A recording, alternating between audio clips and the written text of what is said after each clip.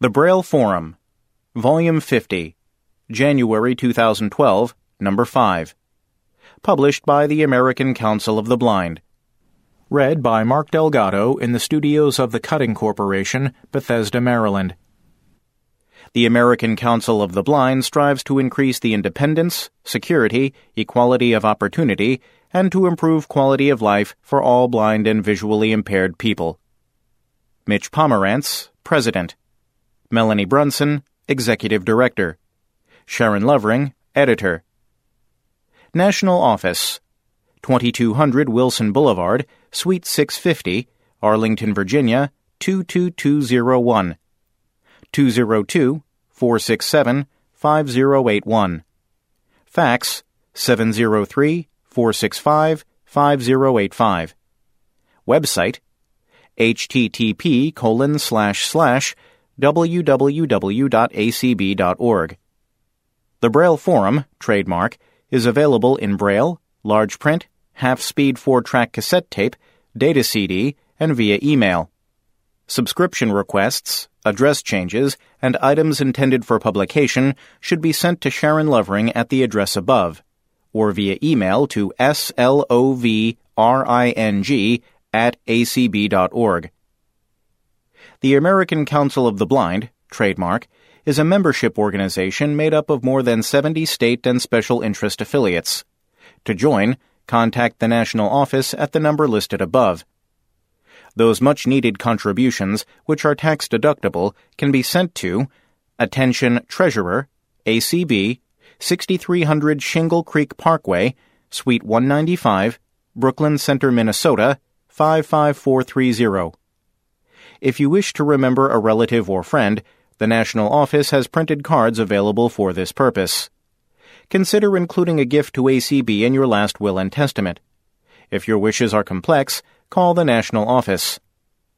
To make a contribution to ACB via the combined federal campaign, use this number, 11155. For the latest in legislative and governmental news, call the Washington Connection toll-free at 800-424-8666, 5 p.m. to midnight Eastern Time, or read it online. Copyright 2011, American Council of the Blind. Table of Contents. President's Message. There Truly Is an ACB Family, by Mitch Pomerantz. Side 1. A Reminder about the 2012 Mid-Year Meetings, by Melanie Brunson. Side 1. Becoming a Self-Advocate, by Deanna Quietwater Noriega. Side 1. It's 2012, The Year of the Horse, by Janet Dickelman. Side 1. A Path to the Future, The DKM First Timer, by Alan J. Casey. Side 1. Strategies for Member Renewal and Reactivation, compiled by Artis Bazin. Side 1. Passings. Side 2. The Pathway to Sight, by Ken O'Sullivan. Side 2. Don't Make My Mistakes, by Elisa Bush. Side 2. Here and There, edited by Sue Lichtenfels. Side 2. High-Tech Swap Shop. Side 3. Your Greatest Dream, by Kenneth Semien Sr. Side 3. Forum Subscription Notes. You can now get the Braille Forum by podcast. To subscribe, go to the Braille Forum page on www.acb.org. If you do not yet have a podcast client, you can download one from the forum page. To subscribe to the Braille Forum via email, go to www.acb.org/mailman/brailleforum-L. Are you moving? Do you want to change your subscription? Contact Sharon Lovering in the ACB National Office, 1-800-424-8666, or via email, slovering@acb.org. Give her the information, and she'll take care of the changes for you. President's Message. There Truly Is an ACB Family, by Mitch Pomerantz. This is not the President's column I intended writing to begin 2012. I had another topic in mind based on a recent small difference of opinion between the NFB President and myself. And while I may get back to the underlying philosophical disagreement in a subsequent column, circumstances have changed over the past few months such that a more personal commentary seems appropriate. In late September and early October, I had 3 consecutive weekends of cross-country travel. To the Oklahoma Council of the Blind Convention in Oklahoma City with Donna, to the ACB Fall Board of Directors meeting in Louisville, and finally to the Michigan Council of the Blind and Visually Impaired Convention in Lansing. At the end of the month, I also was attending the fall convention of the California Council of the Blind, where I would get my first opportunity to see Donna preside as affiliate president. More on that weekend shortly. By the time I boarded my flight for Kentucky, I began thinking that I was coming down with a cold, something I do perhaps once or twice a year. Things went downhill from there, and by the time I arrived home from Michigan, I had a fairly serious cough. During that week, I began experiencing significant pain in my neck and shoulders, which radiated down through my arms and all the way to my knees. Making matters worse was a loss of strength and mobility in my right arm, along with some neuropathy, which thankfully did not affect my braille reading finger.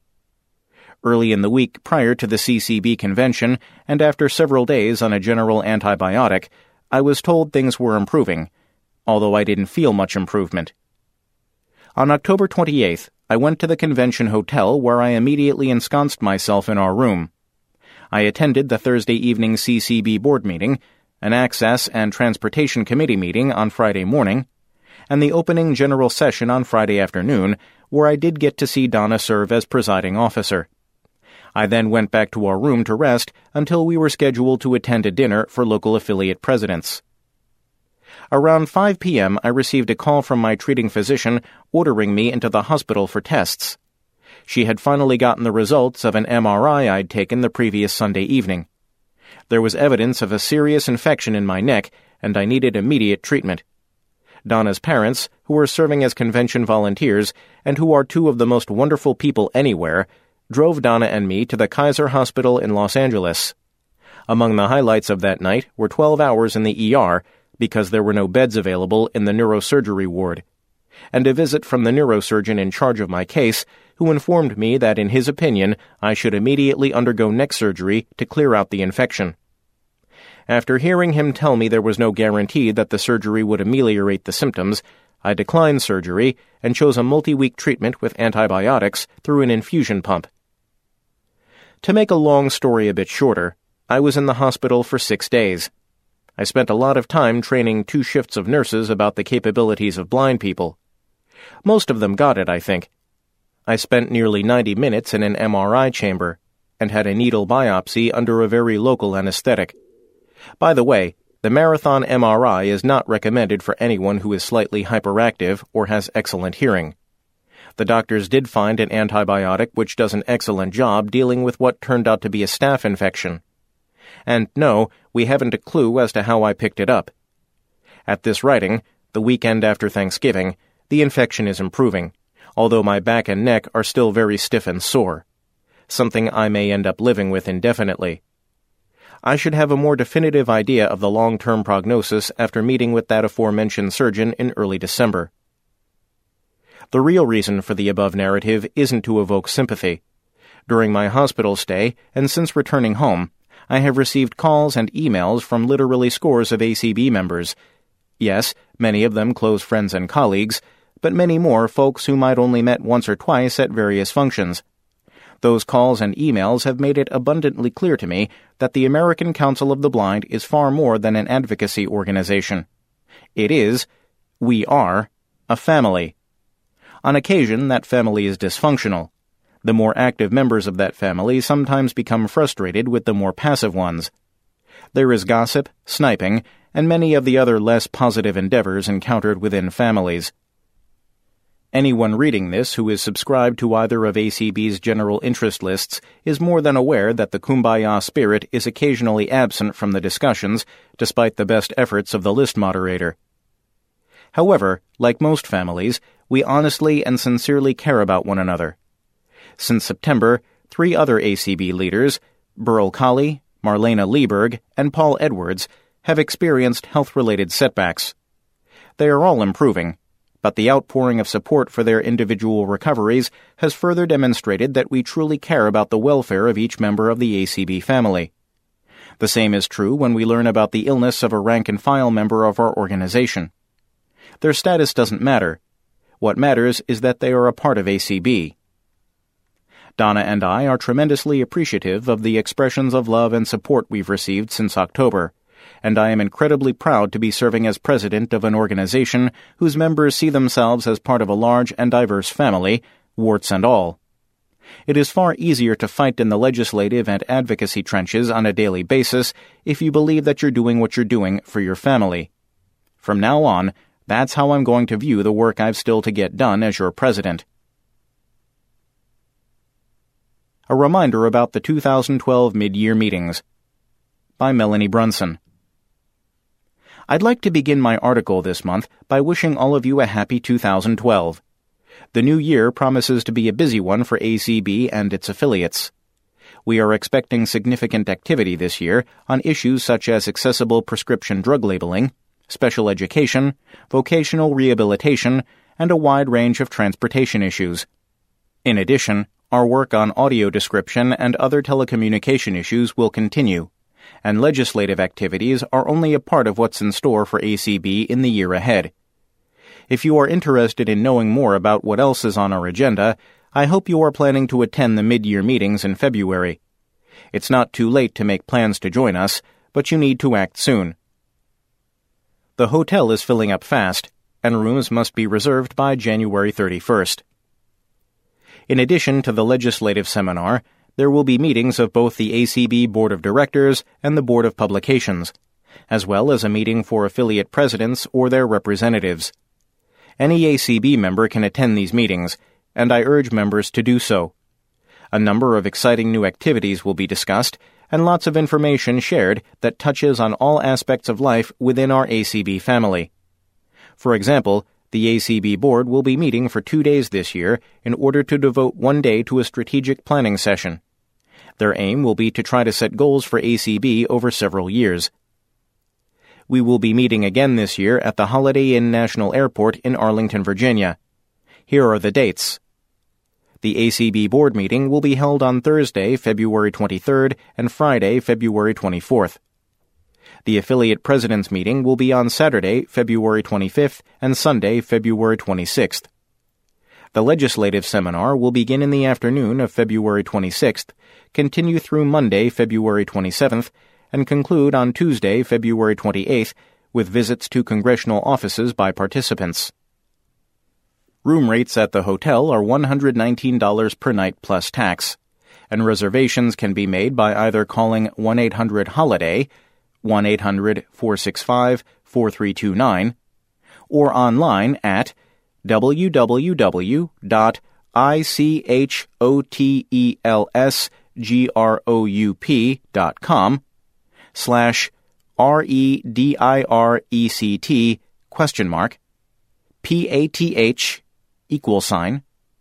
=RATES, ampersand, BRANDCODE, HI, ampersand, GPC, ACB, ampersand, HOTELCODE,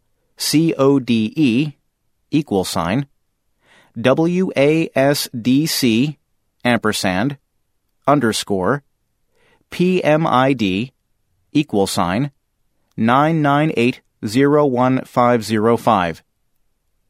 Be sure to note the group code ACB when you make your reservation.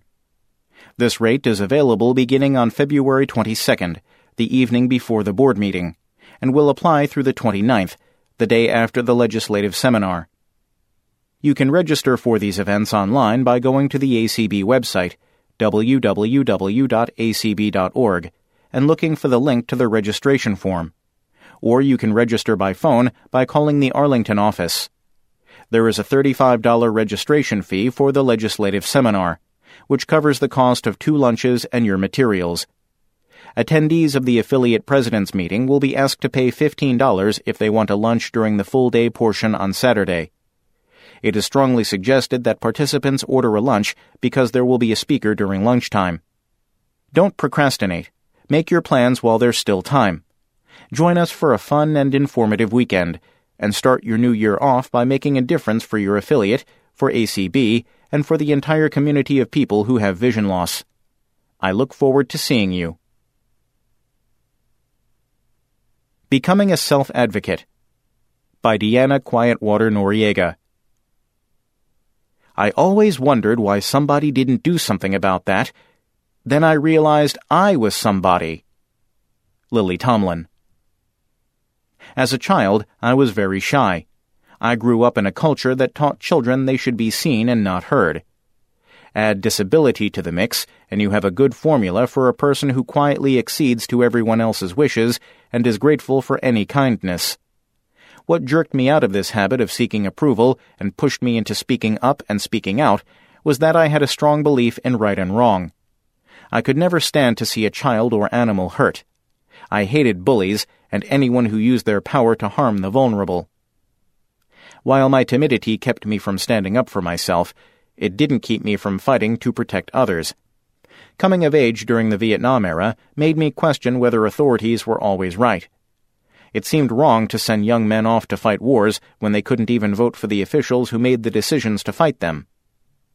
In my senior year of high school, I started out stuffing envelopes at the Democratic headquarters. Although I was too young to vote for him, I wanted to help elect Bobby Kennedy. Defending my service dog when we were told we couldn't come in or use a public service taught me how to defend my rights under the law. Becoming a self-advocate begins with recognizing that there is an issue or problem. If no one tackles it, then it might never get solved. You may not know what should be done about a particular situation, but if you don't start looking for answers, then you might not like the solutions that others choose. Sometimes it may feel as if you are trying to shovel water when changes don't happen as quickly as you hoped. The things I have learned, though, is that democracy isn't simple or easy. We are a diverse nation with the right to express our opinions. We can use our power at the ballot box to elect people we believe will represent our values. We can let them know when the laws they pass might adversely affect us. We can make a phone call, send an email, write a letter, or ask a question at a public forum. We have as much right as anyone to do these things because we live in a country founded on our right to do so. The flip side of this is that if we opt out of participating, then others who may hold opinions different from ours will carry the day. Living in a democracy means taking our responsibilities to be an active part of the process. Voting, reading about the issues, and making our opinions known is what must happen if the system is to work as it should. We are the people, too, whose will is supposed to be the driving force of the democratic governing system under which we live. It's 2012, the Year of the Horse, by Janet Dickelman. 2012 is the Year of the Horse, at least for those of us who will be attending ACB's 51st Annual Conference and Convention in the Bluegrass State. As promised, here is a sampling of tours. Please keep in mind that this schedule is tentative and subject to change. Friday, July 6th. 1. Breakfast at Churchill Downs. 2. Abraham Lincoln Birthplace and Museum Tour. Includes lunch. 3. Kentucky Bourbon Trail. Visit Buffalo Trace, Woodford Reserve, Wild Turkey. Lunch included. 4.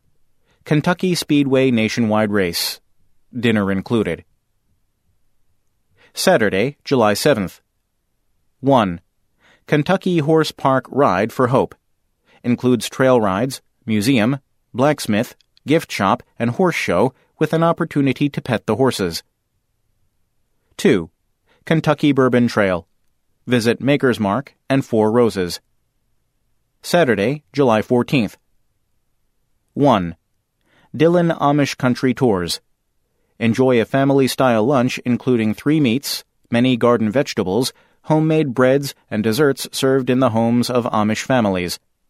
Visit a buggy shop, quilt shop, bakery, and general store. Learn about the Amish lifestyle and philosophy. 2. My Old Kentucky Dinner Train. Enjoy dinner and a mystery theater production which may include audience participation while traveling the rails. During the week, we'll visit some familiar favorites: American Printing House, Schimp's Confectionery, Louisville Slugger Factory, and Museum and Glassworks. We'll also visit some new sites, including the Huber Family Farm, the Waverly Sanatorium, and the Toyota plant. For the adventurous, we're hoping to do some canoeing, and for the museum buffs, the Thomas D. Clark Center for Kentucky History. In the next several articles, we'll be focusing on features of the Galt House. This month, it is Thelma's Cafe. Located in the conservatory on the second floor, Thelma's is open 24 hours a day. Start your day with coffee, tea, juice, latte, or cappuccino. For breakfast, choose anything from a fruit and yogurt parfait to muffins, Danish, or a breakfast sandwich. Thelma serves wonderful deli sandwiches and paninis, along with a variety of soups and salads. Dessert lovers rejoice. They have several desserts. And they also serve Haagen-Dazs ice cream. Prices are very reasonable. Sandwiches run from $6 to $7. Morning bakery is in the $3 price range. All Galt House menus will be available in Braille and large print. Rooms at the Galt House are $85 for a standard room in the West Tower and $105 for a one-bedroom suite in the East Tower. To make reservations, call 1-800-843-4258. Make sure to mention that you are with the ACB convention. You can also reserve your room online, resweb.passkey.go/ACB10712. If you have any questions, feel free to contact me via email, janet.dickelman@gmail.com, or via phone 651-428-5059. A Path to the Future, the DKM First-Timer Program, by Alan J. Casey. Developing new leaders is a key objective of any organization committed to growth, success, and survival. In volunteer organizations, individuals step forward without regard to compensation and similar rewards or public recognition. They bring their unique talents and willingness to serve to the table for the good of the organization. ACB, its members, and its leaders are no different. Election of members as officers and to the board and appointment of members to standing committees are two manifestations of leadership recognition and development within ACB. But there is still another path to leadership in ACB, the Durward K. McDaniel First-Timer Program, which recognizes at least 2 individuals annually as rising leaders. Created more than 15 years ago to honor the unique contributions of ACB pioneer Durward McDaniel, the DKM First-Timer Program offers members the opportunity to experience the week-long panorama of education and fellowship that is ACB's National Conference and Convention. The First-Timer Program is open to any ACB member in good standing who is at least 18 years of age, blind or visually impaired, and has never attended the National Conference and Convention. Each applicant must submit 2 letters to the ACB National Office. 1. A statement of the applicant's interest in the DKM program, and a personal narrative describing the benefits of the award to the applicant as well as to the applicant's affiliate and the community at large. And 2. A letter of sponsorship from the president of the applicant's ACB affiliate. Recipients will attend the 2012 National Conference and Convention in Louisville as guests of ACB and the DKM Committee. Reasonable travel, lodging, and conference costs will be covered in addition to a per diem stipend for meals. DKM recipients are expected to be active participants in conference activities. Letters should be directed to Dion Matthews in the National Office and must be received no later than April 1, 2012. Questions regarding the program may be referred to DKM Chairman Alan Casey at 336-222-0201 or mahatmaac@aol.com. Leadership is an asset critical to the survival of all organizations. New leadership nurtures and sustains survival into the future. DKM first-timers are among those new leaders who will assume key roles in organizational affairs at the local, state, and national levels. Strategies for Member Renewal and Reactivation. Compiled by Artis Bazin. Our most recent focus call was on the topic Strategies for Member Renewal and Reactivation. Participants on the call seemed to agree the collection of dues should start at least from October to March and continue throughout the year for those attending meetings later. Most affiliates need to have the dues received by a specific date to have them sent to ACB, so the affiliate gets as many votes as possible at the annual ACB convention.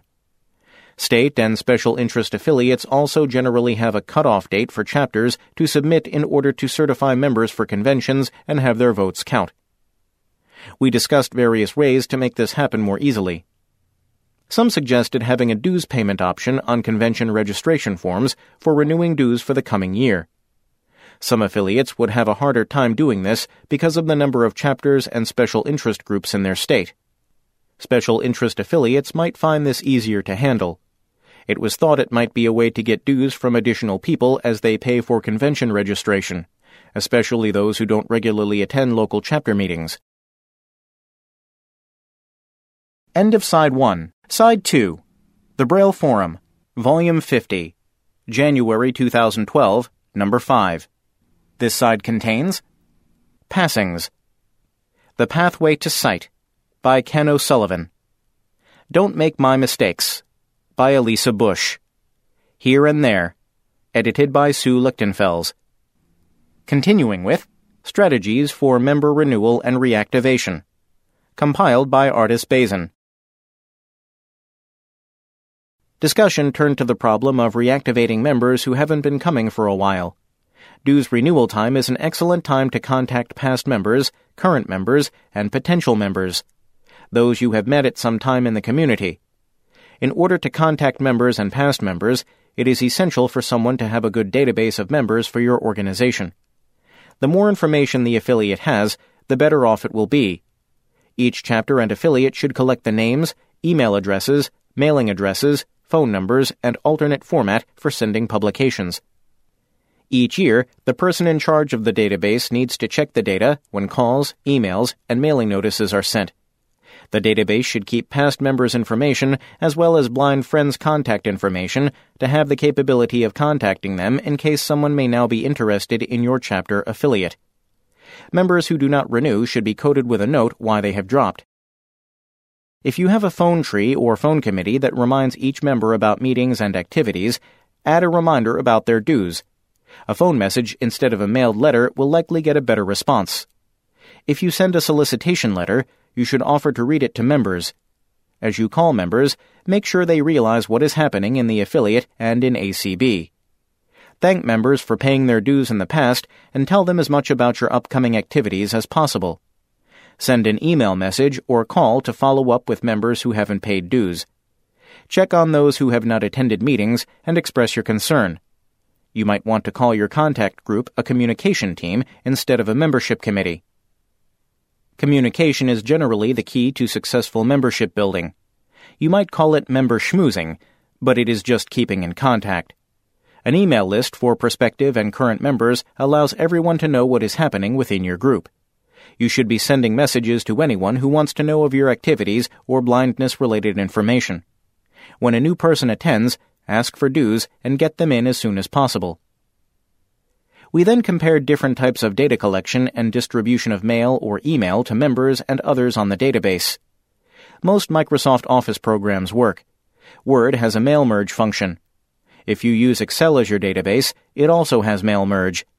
Access has mail merge and can also send email messages. You can use email programs to personalize each message you send. You can send a letter about what your chapter affiliate has done and its plans for the future. Letters and emails are most effective if you have a solid database. EdSharp is a free program you can use to contact people, and even more effective if you do it twice during the year. Keep a blind friends list so you can apprise them of blindness activities. Some may attend classes, fundraisers, or special activities without paying dues. Sometimes a clique of people will leave a chapter because there is a personality conflict. If there are other chapters in the city, you can introduce folks to other chapter presidents where these members might feel more comfortable.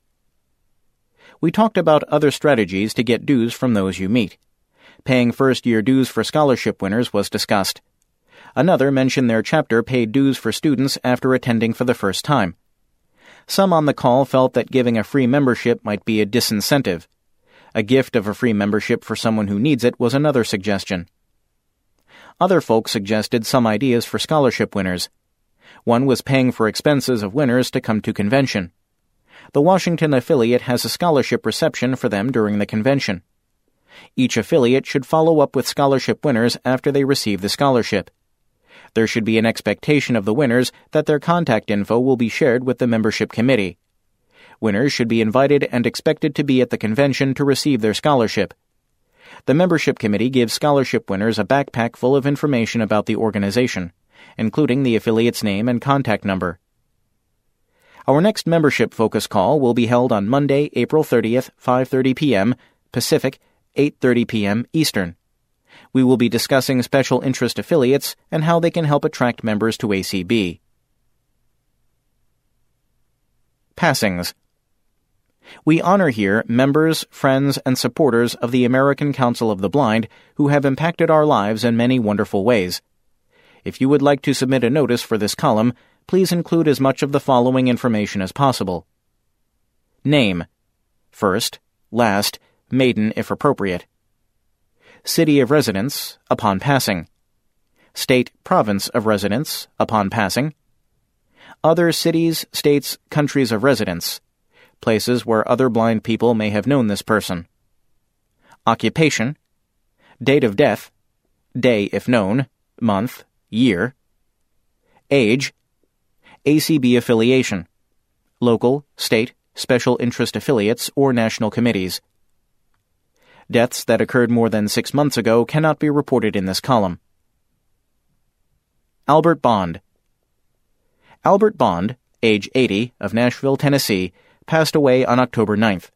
He was a member of the Tennessee Council of the Blind, TCB, husband of Hattie Bond, a longtime member of the Mid-Tennessee Council of the Blind, MTCB, the Tennessee Council of the Blind, and the American Council of the Blind.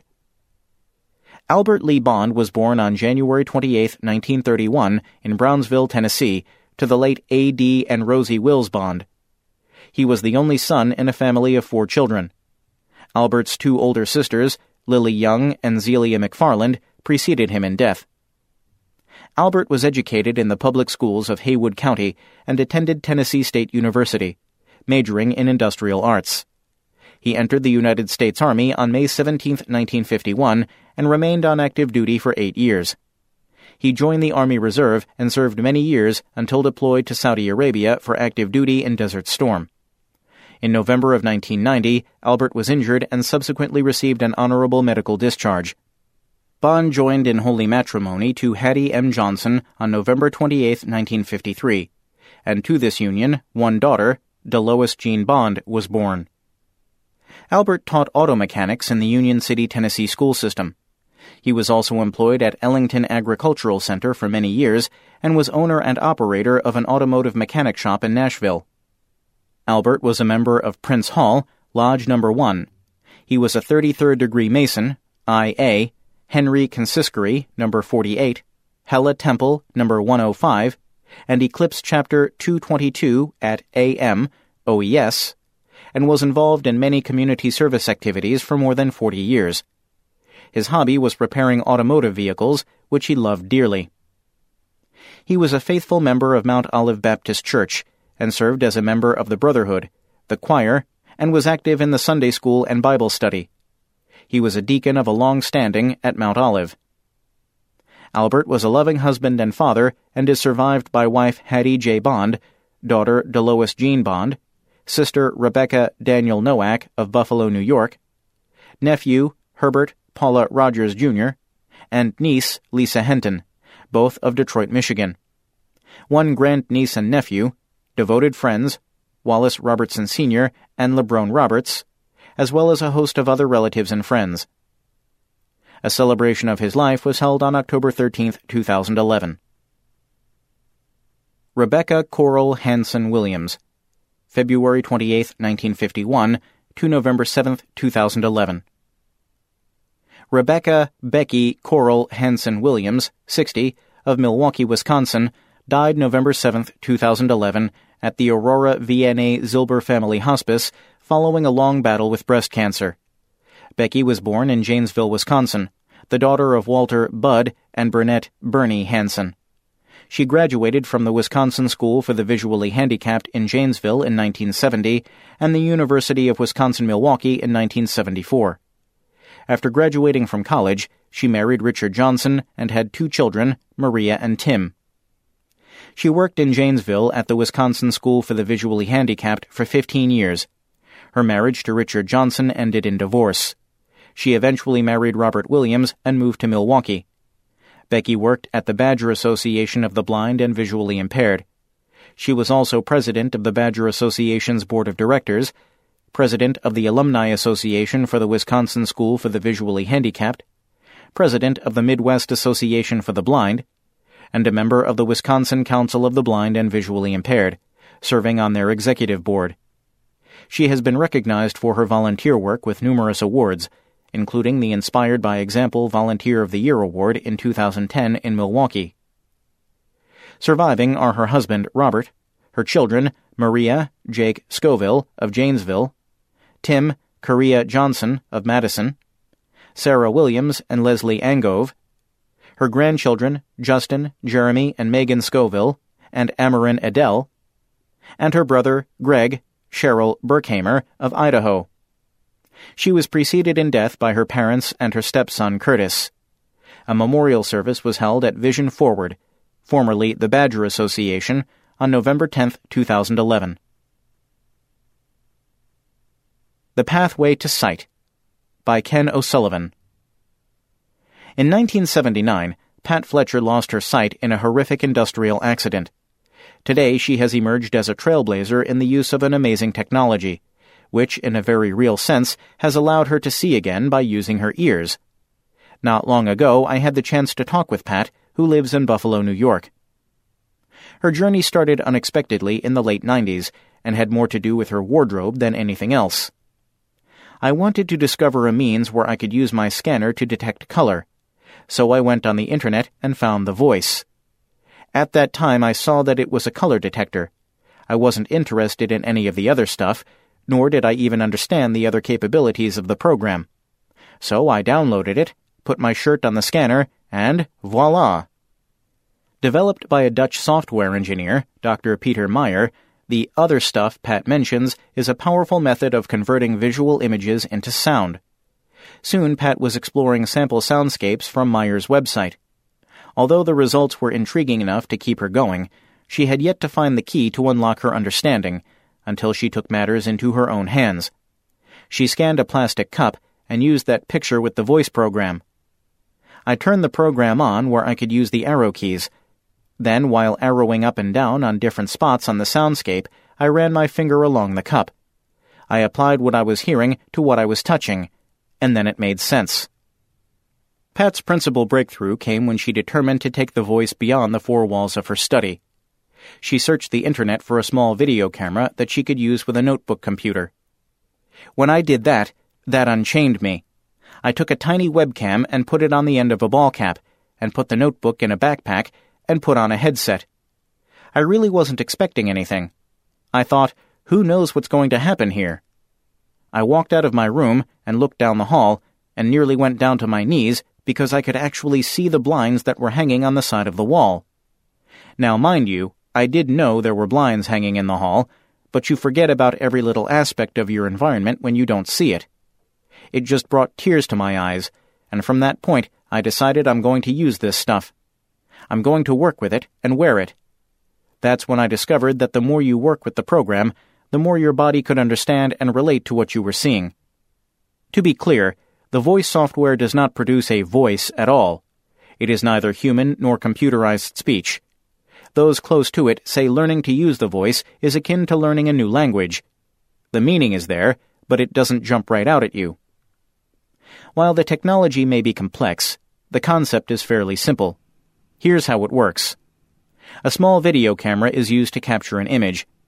The camera sends that visual information to a computer.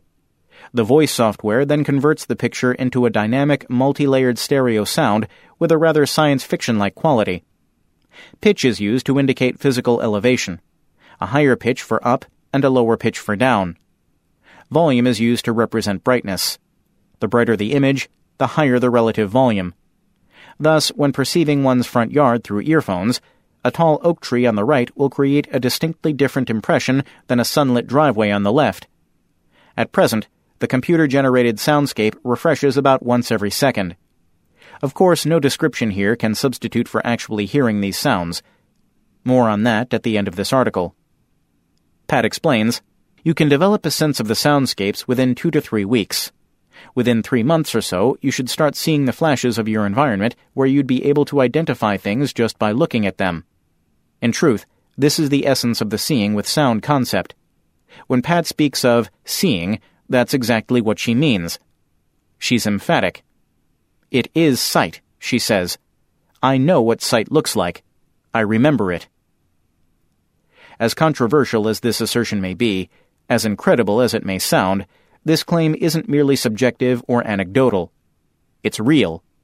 And it is only one facet of a growing body of knowledge known as neuroplasticity, which shows that the brain is far more malleable, far more adaptable than science has long assumed.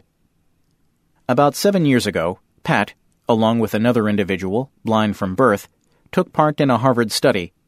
By using magnetic resonance imaging, a leading researcher in the field, Dr. Alvaro Pascual-Leone, found that when sound is used in this way, it stimulates not the auditory centers of the brain, but the areas of the brain that convert sensory information into vision. Pat says, they actually took pictures of our brains as we listened to different soundscapes, or touched an object, or heard a sound like a whistle. What it proved, after they went through all that imaging, is that my brain lit up in the same way that a sighted person's brain lights up when they see. To illustrate the power of the voice system in her day-to-day life, Pat described a recent car trip. She was able to see passing cars, lines on the road, even differences among those lines. From her place in the back seat, she could perceive the driver's hands on the steering wheel and the appearance of the dashboard. She explains, after a point, the soundscapes are no longer soundscapes. You don't see or hear soundscapes, you see vision. Actual vision. I am never not amazed when I put on the gear. At any time, I could have an experience of sight.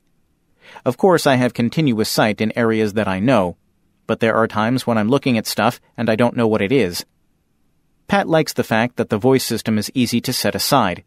Incredibly, this is something she refers to as going blind.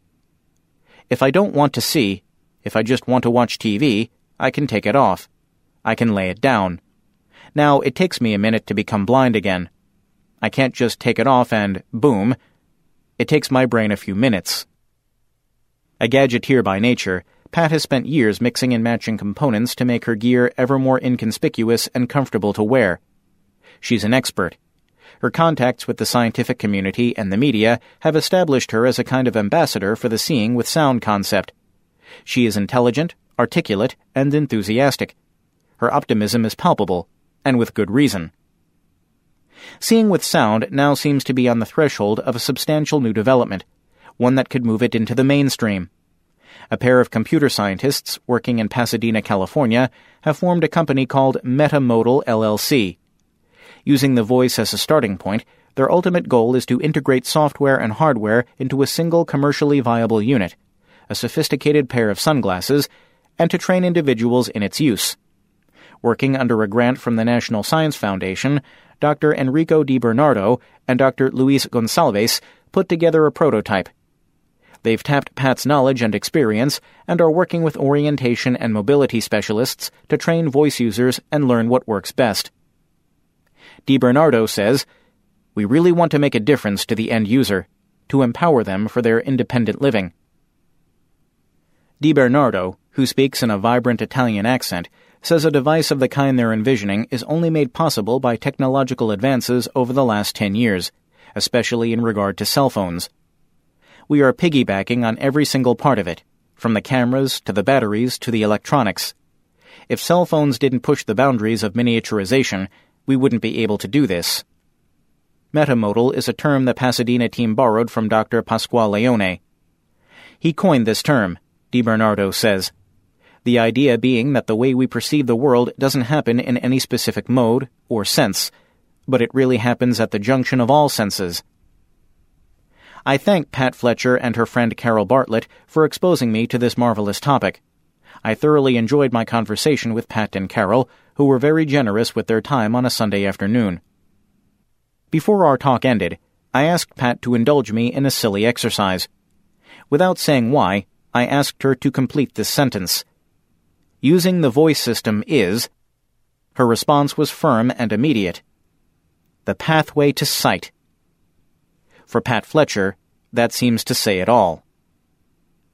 Those interested in learning more can visit www.seeingwithsound.com. This site is the place to go to download the voice software at no charge. It's also a rich source of information. Following the news link, for example, leads to a well-maintained collection of annotated links to press coverage and events. Also, the Canadian Broadcasting Company produced a delightful 22-minute radio segment on the voice system. It features Pat and what she's hearing. It also includes more about Dr. Alvaro Pasquale Leone and the Harvard Brain Study. To hear it for yourself, visit www.cbc.ca/QUIRKS/ARCHIV/004-05/APR02.html and www.metamodal.com is the site of the Pasadena startup, which includes a number of videos of the system in use. Don't Make My Mistakes by Elisa Bush. A few months ago, I received a form from Social Security asking me questions to review my current job situation, etc. I have gotten forms like this in the past, but due to circumstances beyond my control, I could not fill this one out in the time permitted. Consequently, the same form was mailed to me again, this time with a warning, stating that my SSDI payments may be curtailed if I do not reply. I anxiously filled out the form. A few days later, I called the Social Security office asking if they received my letter. In fact, I called an 800 number and a local office as well.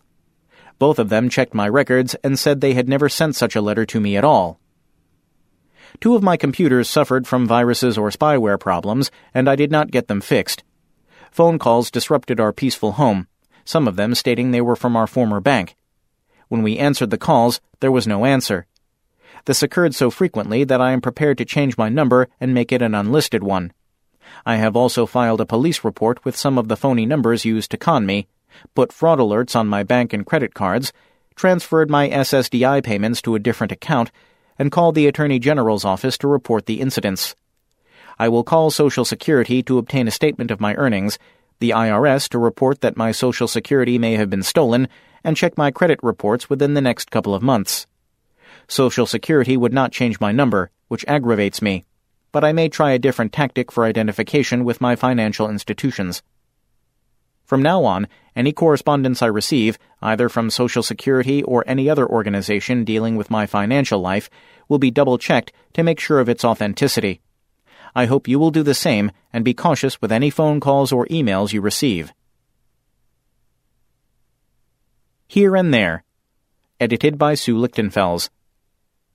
The announcement of products and services in this column does not represent an endorsement by the American Council of the Blind, its officers, or staff. Listings are free of charge for the benefit of our readers. The Braille Forum cannot be held responsible for the reliability of the products and services mentioned. To submit items for this column, send a message to info@acb.org or phone the national office at 1-800-424-8666 and leave a message in Sharon Lovering's mailbox. Information must be received at least 2 months ahead of publication date. Employment Training for Disabled. The Statler Center offers employment training in the areas of customer service, contact center, and hospitality for people who are blind, visually impaired, or physically disabled. Its 10-week program includes instruction in using Microsoft Office with assistive technology, as well as personal job search assistance. Training takes place at the Buffalo, New York campus and is open to individuals around the world.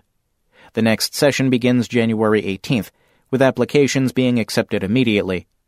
For information about getting into this or a future session, contact Jeff Pease at 716-888-4526 or jpease at statlercenter.org.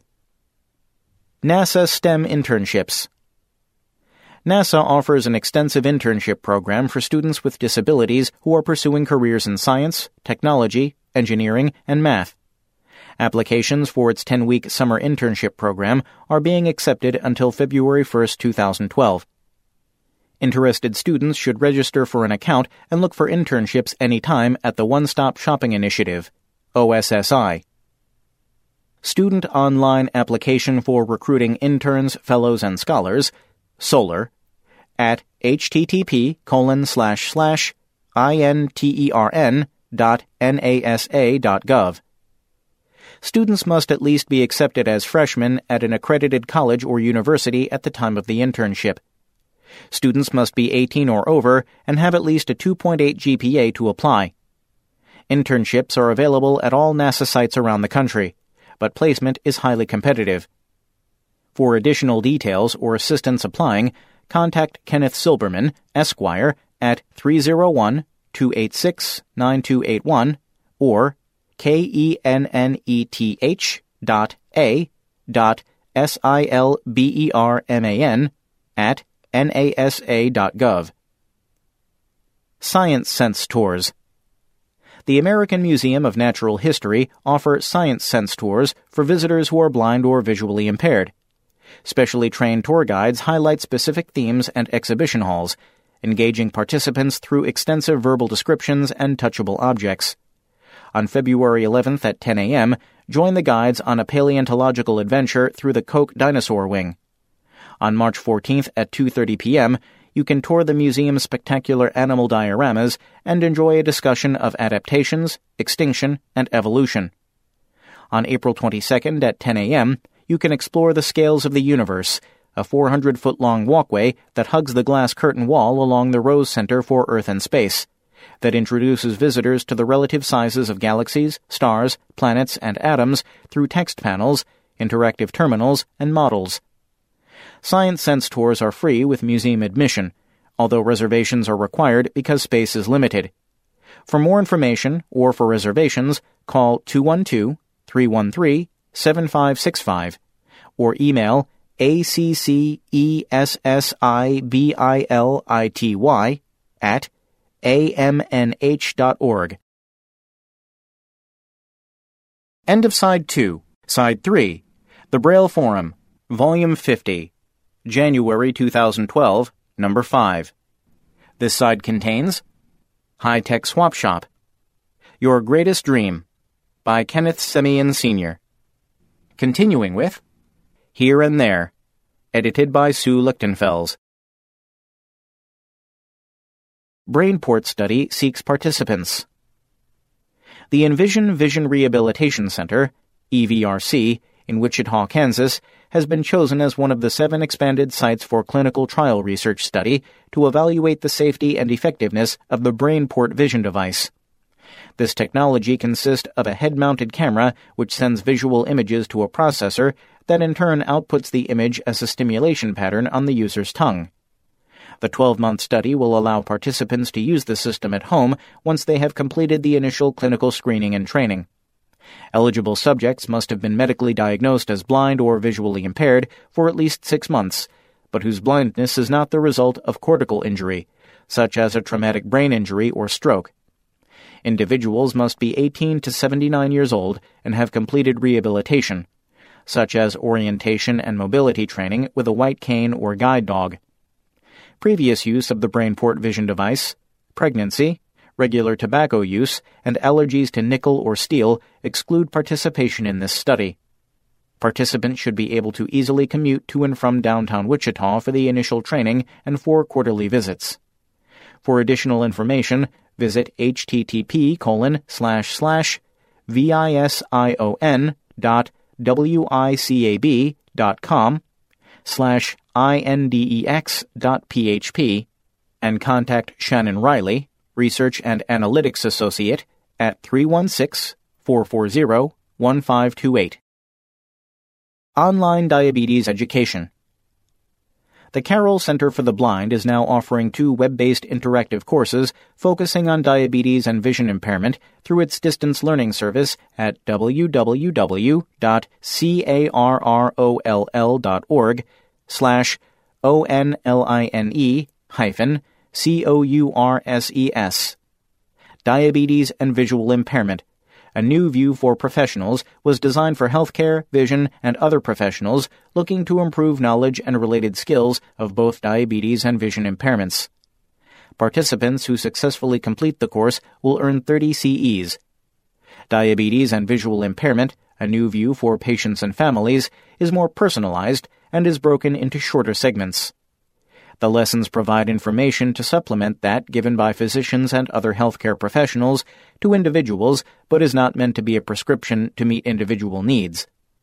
The curriculum for both courses was developed by Margaret E. Cleary, RN, MS, CVRT, registered trademark, who has over 30 years of experience as a rehabilitation nurse, diabetes educator, and certified vision therapist at the Carroll Center. For more information about these new online courses, or to register, call Brian Charlson at 617-969-6200, extension 224, or email brian.charlson@carroll.org. 2012 Tours for Visually Impaired. Mind's Eye Travel offers specialized travel packages for people with low or no vision. Some of the services they provide to clients include assistance with immigration documents, baggage tags, Braille deck plans, scheduling shore excursions, front row seating for shows, trip cancellation insurance, airline reservations, boarding passes, embarkation and disembarkation, orientation and mobility, and more. The 2012 Mind's Eye trip schedule includes 3 tours. Elegant Elba, Viking River Cruise, April 21st to 30th, 2012. Includes Prague, Czech Republic, to Berlin, Germany. Discover the natural beauty of former East Germany's dramatic landscape on an Elbe River cruise.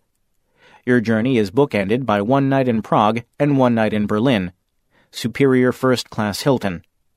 You will sail aboard the fully refurbished Viking Schumann.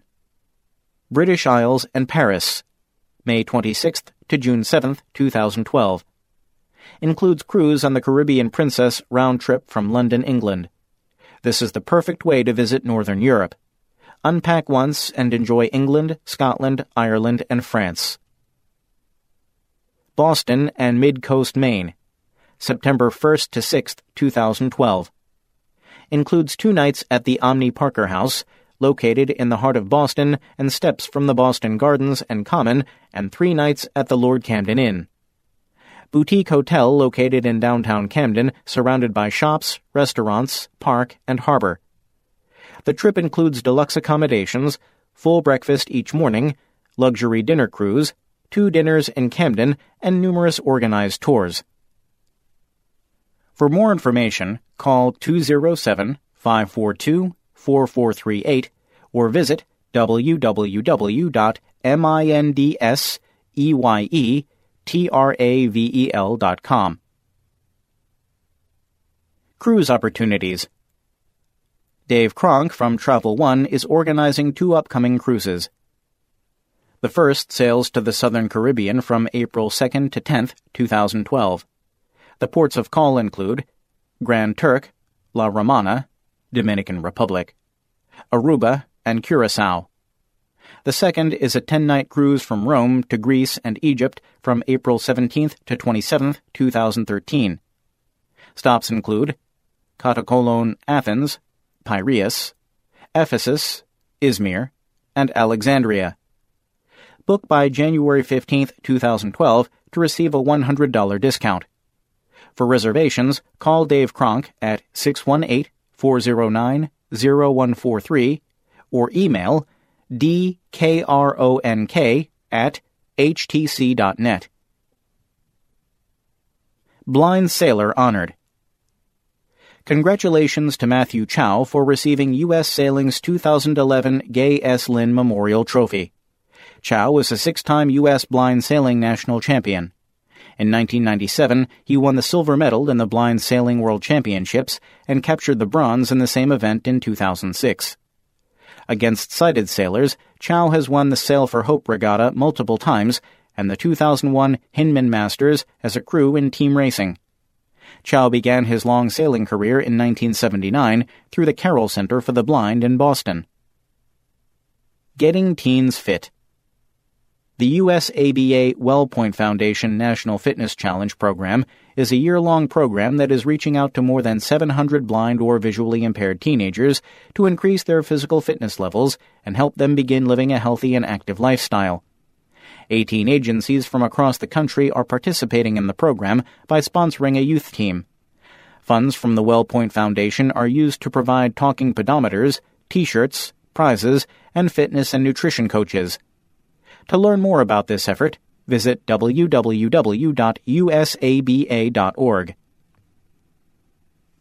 Hadley's Blinded Vets Initiative. The Hadley School recently received a $300,000 donation from Goldman Sachs to launch a new Blinded Veterans Initiative. There will be more than 100 courses available to these veterans, with a focus on business and entrepreneurship, technology, independent living skills, adjustment to blindness, and Braille literacy. Hadley will also help the veterans better understand the complexity of their benefits, including disability compensation, pension, medical care benefits, and survivor benefits. Hadley will actively be recruiting blinded veterans to enroll in its programs from across the country. Thank you, Pioneers. This past November, the Pioneers, formerly the Telephone Pioneers of America, celebrated its 100th anniversary as a volunteer organization. As part of the celebration, the National Library Service recognized the organization for more than 50 years of service to its cooperating libraries. Since the 1960s, the Pioneers have repaired more than 3.6 million talking book machines. Today, more than 1,000 Pioneers continue as volunteers at NLS sites around the country. For more information, visit www.telecompionners.org. New Spanish SSA site. The Social Security Administration has launched a website especially for people who speak and or read Spanish.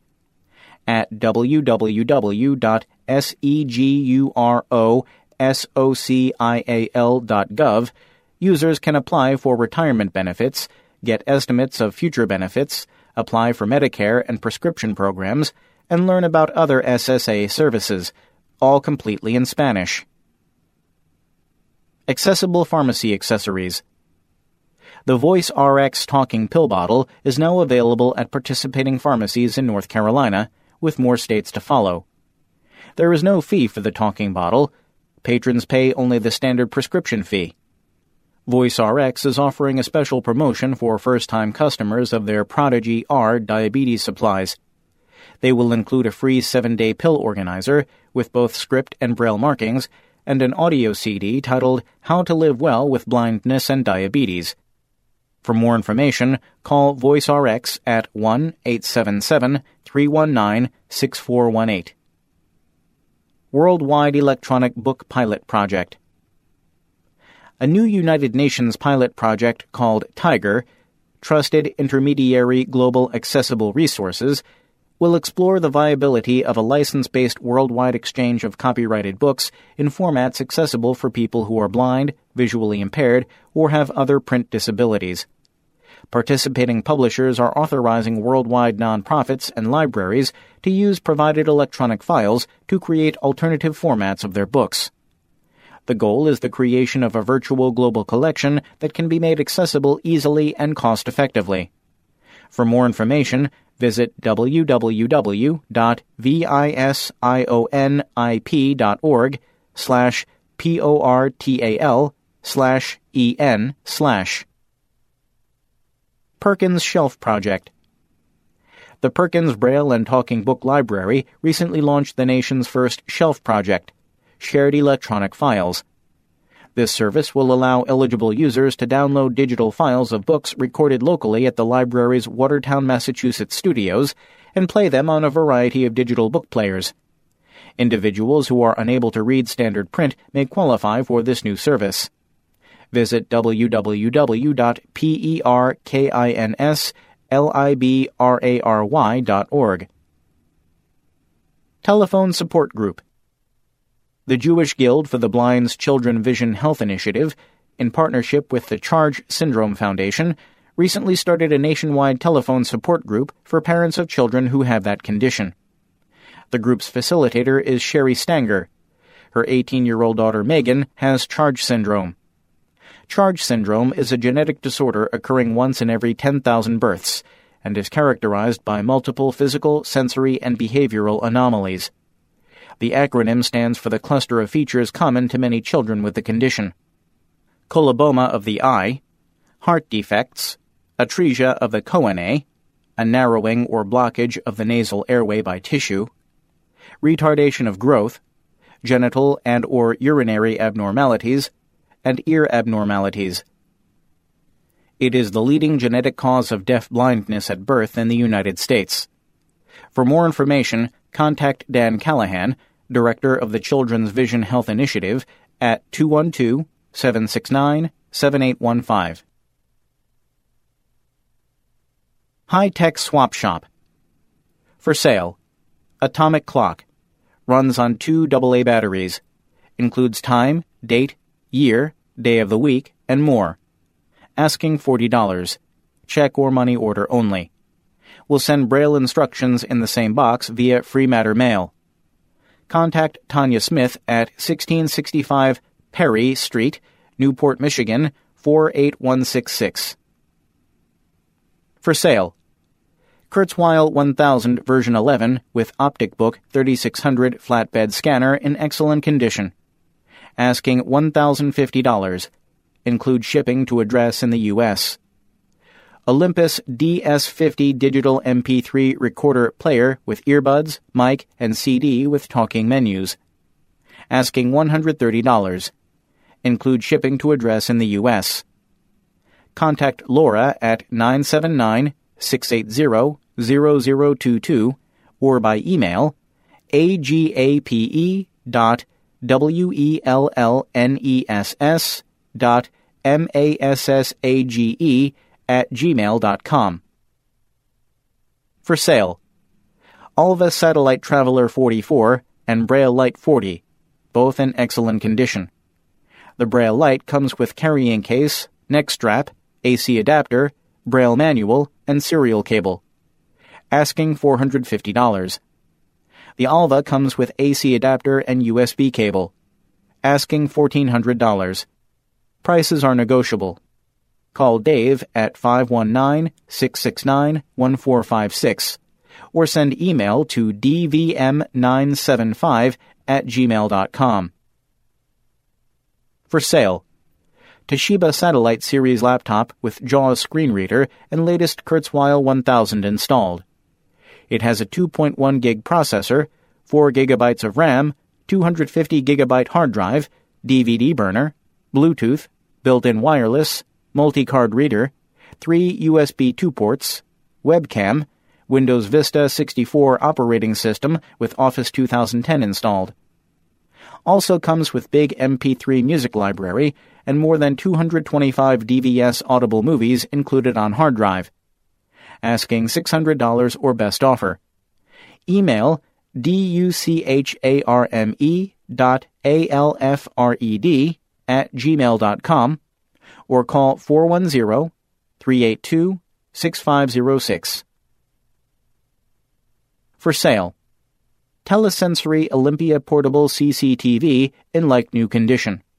Comes with the main unit, which offers 4 different magnification settings, dimmer setting, and settings for color, black words on white background, or negative. Also includes writing stand, all original cables, battery pack, and carrying case. Asking $700, but willing to entertain offers. I will include shipping in the price to buyers in the continental U.S.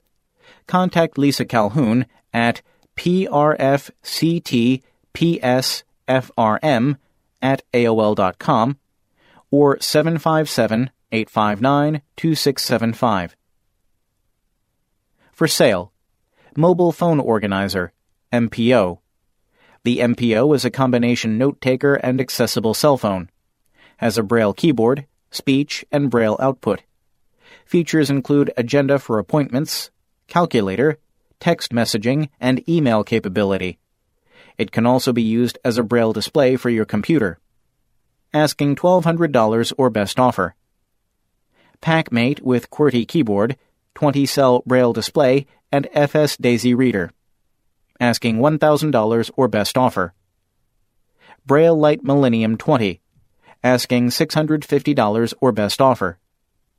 Compact laptop with Alva 40-cell Braille display. Asking $750 or best offer. OpenBook version 8, $200 or best offer. Captain Talking Navigation System, $450 or best offer. All items come with original carrying case, cables, and software where applicable. Payment plans may be arranged.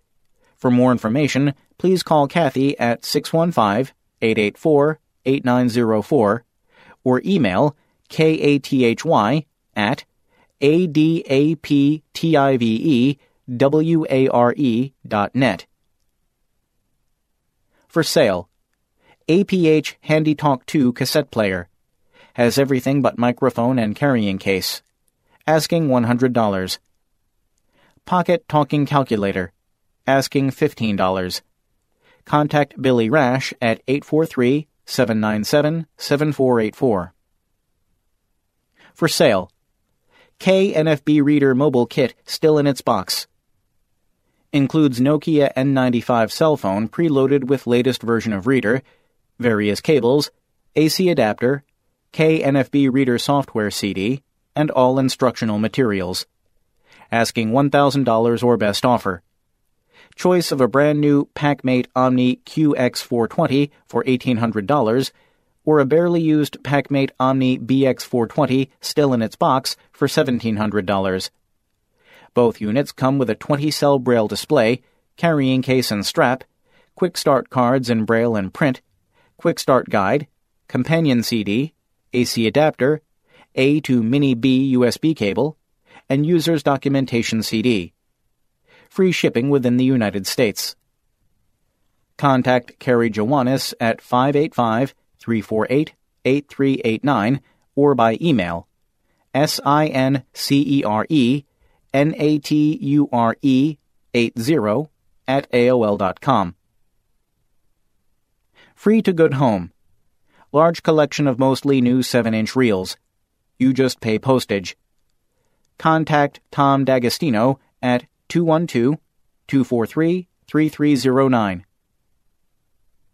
To give away. Portatile Braille printer. Print and Braille manuals included. Will include some tractor feed Braille paper if desired. No charge other than possible shipping costs. Email Jenny at dolphinmusic@gmail.com. Wanted. Gently used BookSense XT.